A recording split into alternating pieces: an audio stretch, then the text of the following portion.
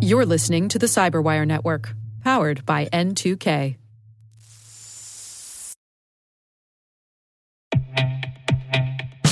With over 8,000 threat hunters analyzing over 65 trillion signals daily, Microsoft works tirelessly with the federal government to keep our nation's data secure. This 30-year-plus partnership is driving mission innovation that is secure by design. Whether optimizing your existing defenses or tackling advanced threats with AI, Microsoft gives you the intelligence and the automation you need to defend at mission scale. Let's work together to stay ahead of emerging threats and secure your mission anywhere. Learn more at aka.ms/fedcyber. That's aka.ms/fedcyber.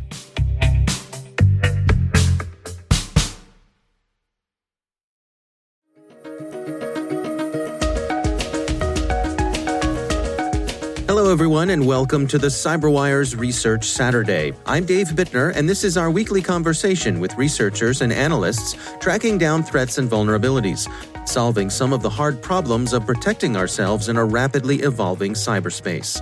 Thanks for joining us. So we actually had a partner reach out to us, and they actually asked for our help because they wanted us to help them just research some weird behaviors they were seeing related to this particular SDK. That's Alyssa Miller. She's an application security advocate at Snyk. The research we're discussing today is titled Sourmint: iOS Remote Code Execution, Android Findings, and Community Response.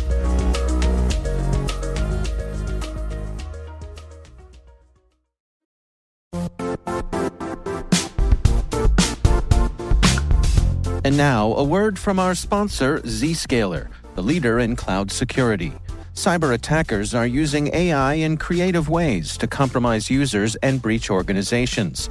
In a security landscape where you must fight AI with AI, the best AI protection comes from having the best data. Zscaler has extended its zero-trust architecture with powerful AI engines that are trained and tuned by 500 trillion daily signals. Learn more about Zscaler Zero Trust Plus AI to prevent ransomware and AI attacks. Experience your world secured. Visit zscaler.com/zerotrustai.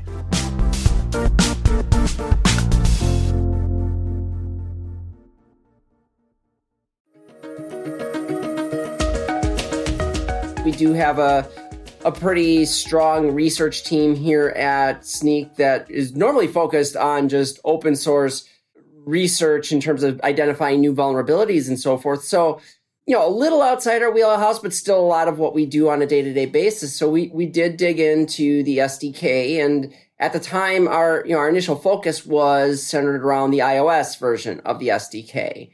Mm-hmm. And as we got into it, that's when we started finding just all the fingerprints that you would expect to see from, someone that's got some form of malicious content going on in their code. Things that were obfuscated in weird ways. And then you dig into that further, and suddenly you start to see command and control functions and things like that. And it sort of all unfolded from there. Yeah. Well, let's start from the beginning here. This is an SDK for iOS. An iOS version is what you initially looked into.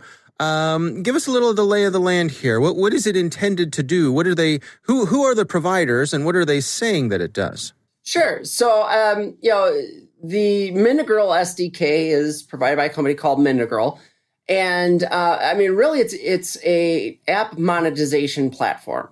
So in other words, your developers may go out and they can sign up for this SDK and they add it to their application, and it will serve in-app ads.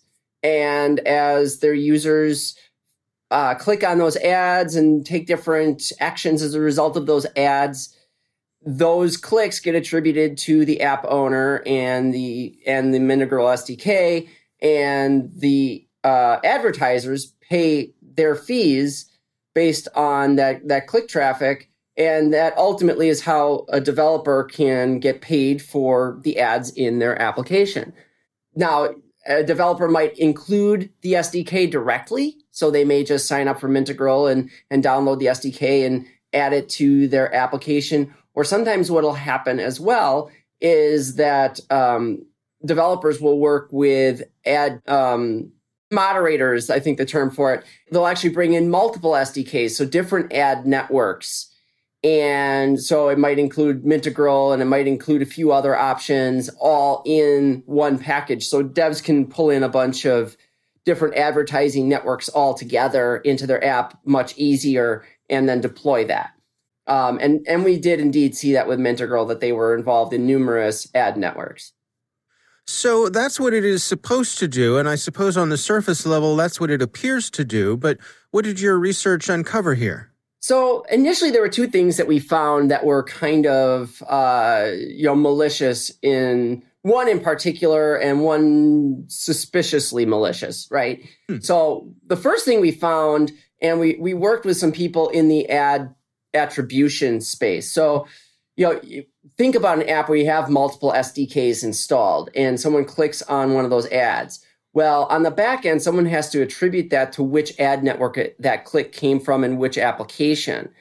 What we saw in the SDK was that it was capturing those clicks regardless of whether it was a Mintegral SDK ad that had been served or if it was an ad that had been served by a different SDK.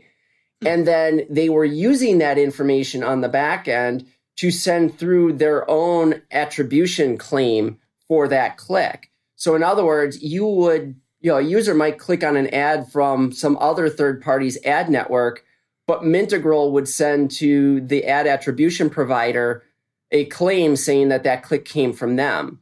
And with the way that most of these attribution providers work, it's the last click that gets the attribution if there's conflicting attribution.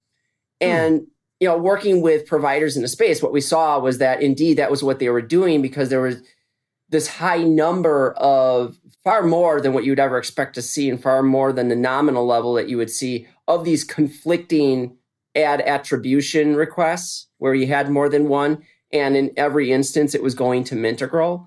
And so, we were able to confirm that, they were definitely hijacking that attribution, which is basically taking money from other SDK owners and, taking that attribution for themselves and making that money.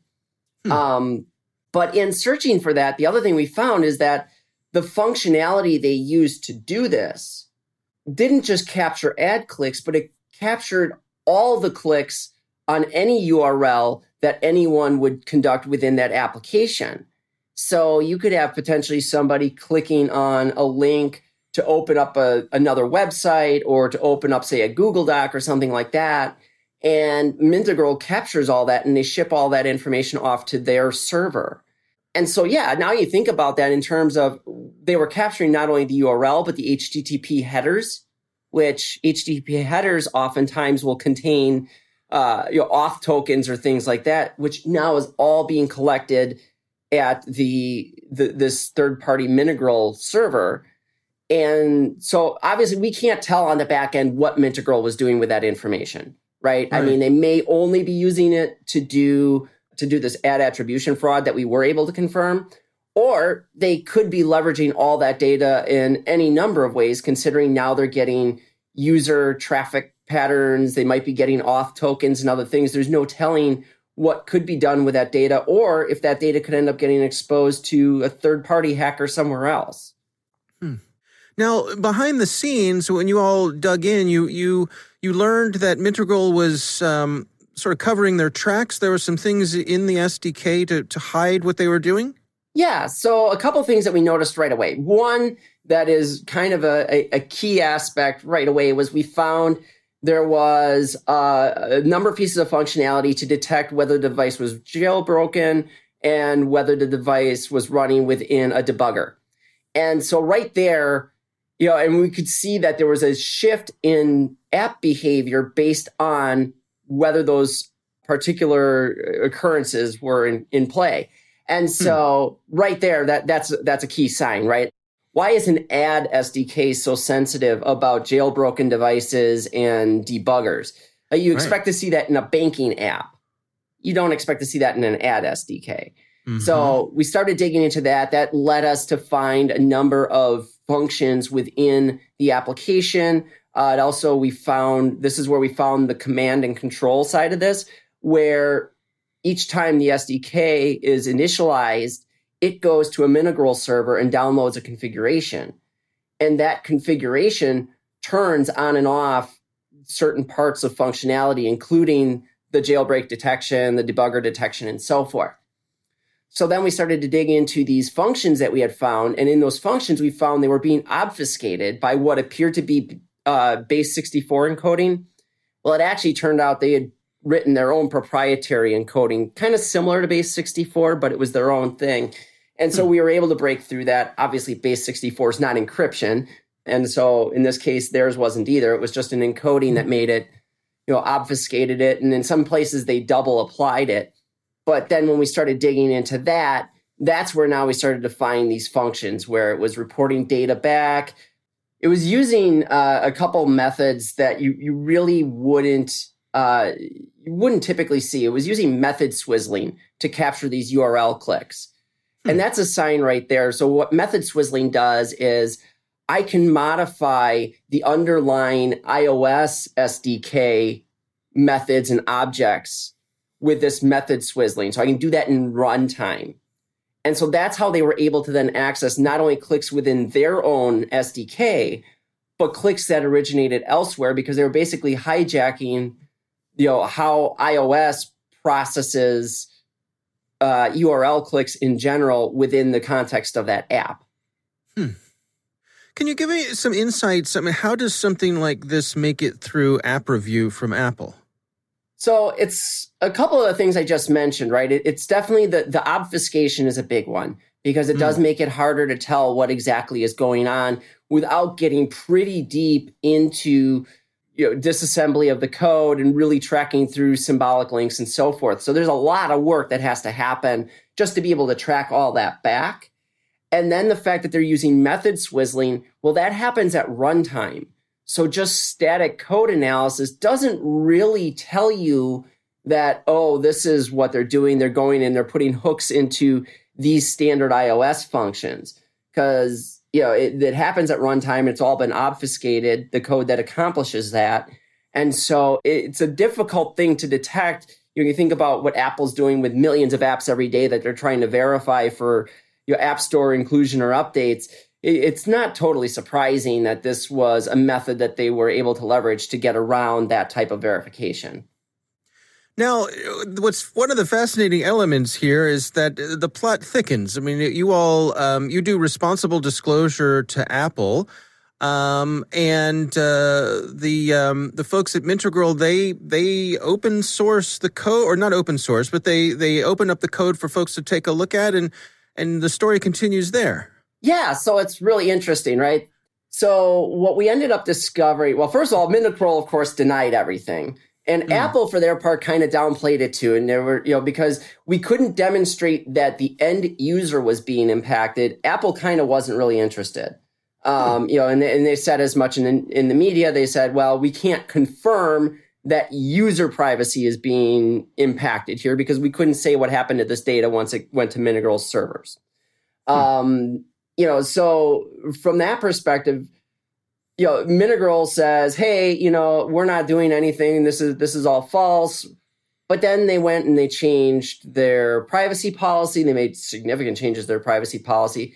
They made significant changes to their code base, released a new version. And then, like you said, they actually open sourced. They announced they were open sourcing their code, which, well, not quite, because you still have to be a Minigrol subscriber to get their SDK.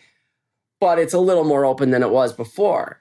So what we were ultimately able to do, though, is we were able to compare the functionality that existed before the update and then after that update. And that led us to find additional findings of potentially malicious activity that could occur through that particular SDK. So one of the big ones that we found was a potential for remote code execution through the ads that were being served themselves. It was just by analyzing the previous code and finding more things that had been obfuscated that, because of that obfuscation, we didn't find in our initial research. So we were able to see how JavaScript could be included in an ad, and then that could be used to actually execute code within the application just by the serving of a particular ad. And now, am I correct that that they went ahead and sort of reverted some of the code back again after a few weeks? We did see some of that as well. Certain components of the app returned, in particular some of that obfuscation, some of that the jailbreak detection, and so forth. So again, things that kind of get you looking and get you suspicious, because why would this be in an SDK for ad serving? It just doesn't make a lot of sense. And so, we also did find that they were doing even a greater degree of URL tracking. We saw that had been re-enabled. And so now, again, they were looking at URL clicks across the application, not just within their SDK. So, we did see that came back as well.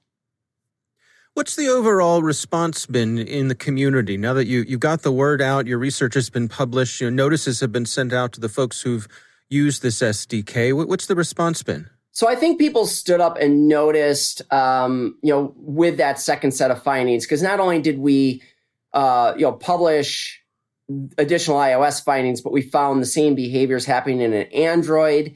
And in fact, we found deeper levels of concern in Android.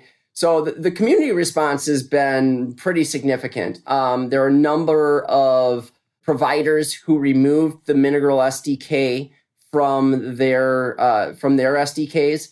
So we saw blogs about it from providers as well.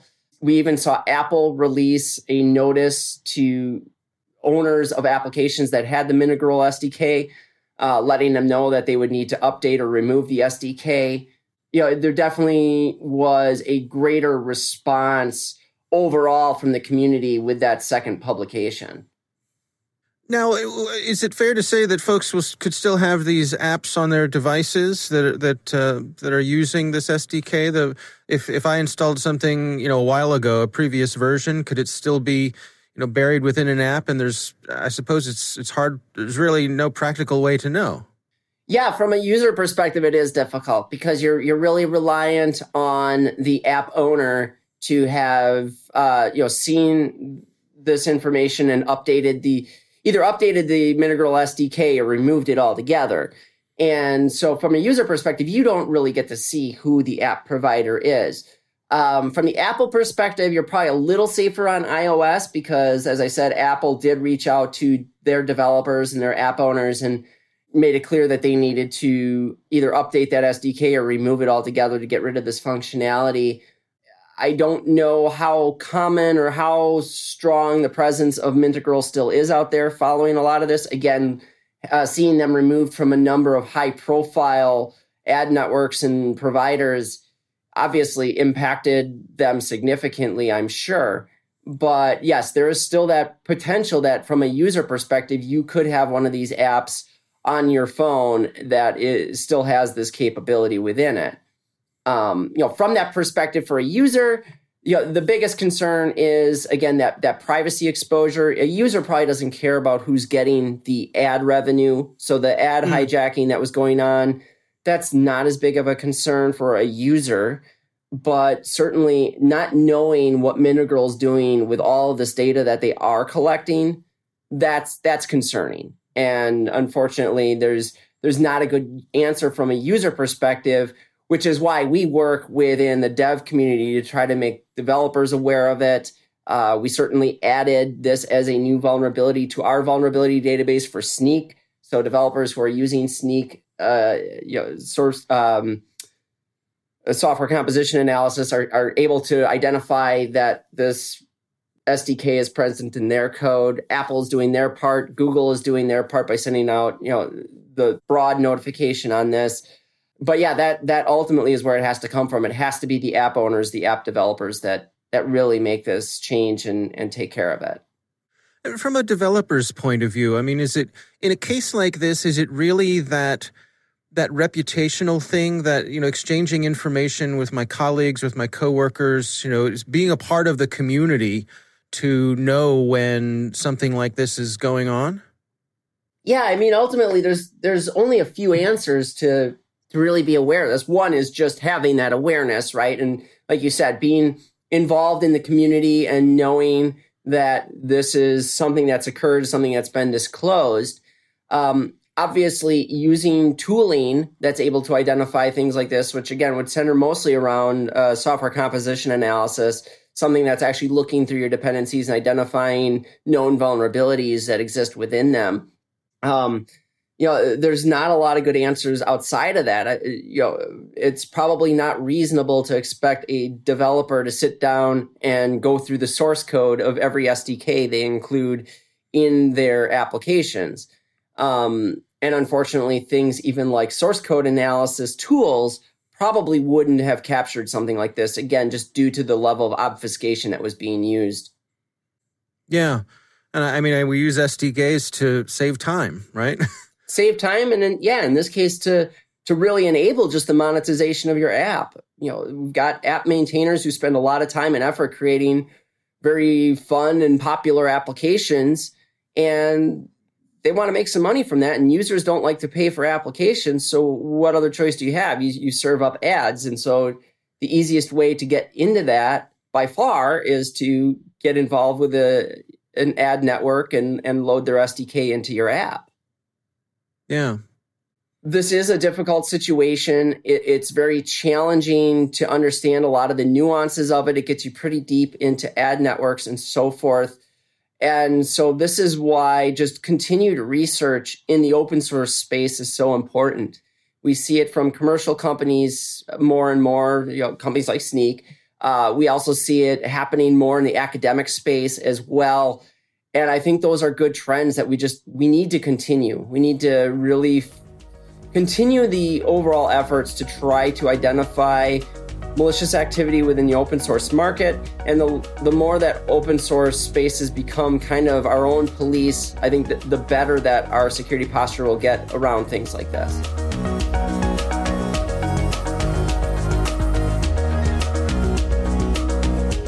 Our thanks to Alyssa Miller from Snyk for joining us. The research is titled Sourmint, iOS Remote Code Execution, Android Findings, and Community Response. We'll have a link in the show notes. And now a word from our sponsor, SpyCloud, the leader in operationalizing cybercrime analytics. Traditional threat intelligence is a thing of the past.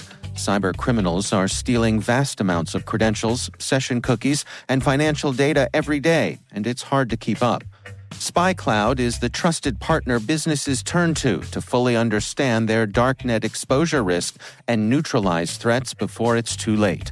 SpyCloud alerts your organization as soon as an employee or customer's data appears on the dark net, so you can act faster than bad actors to prevent cyber attacks like ransomware, session hijacking, account takeover, and online fraud.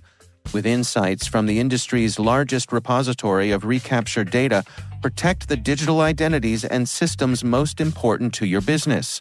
Get your free corporate darknet exposure report at spycloud.com/cyberwire and see what information criminals have in their hands today. That's spycloud.com/cyberwire.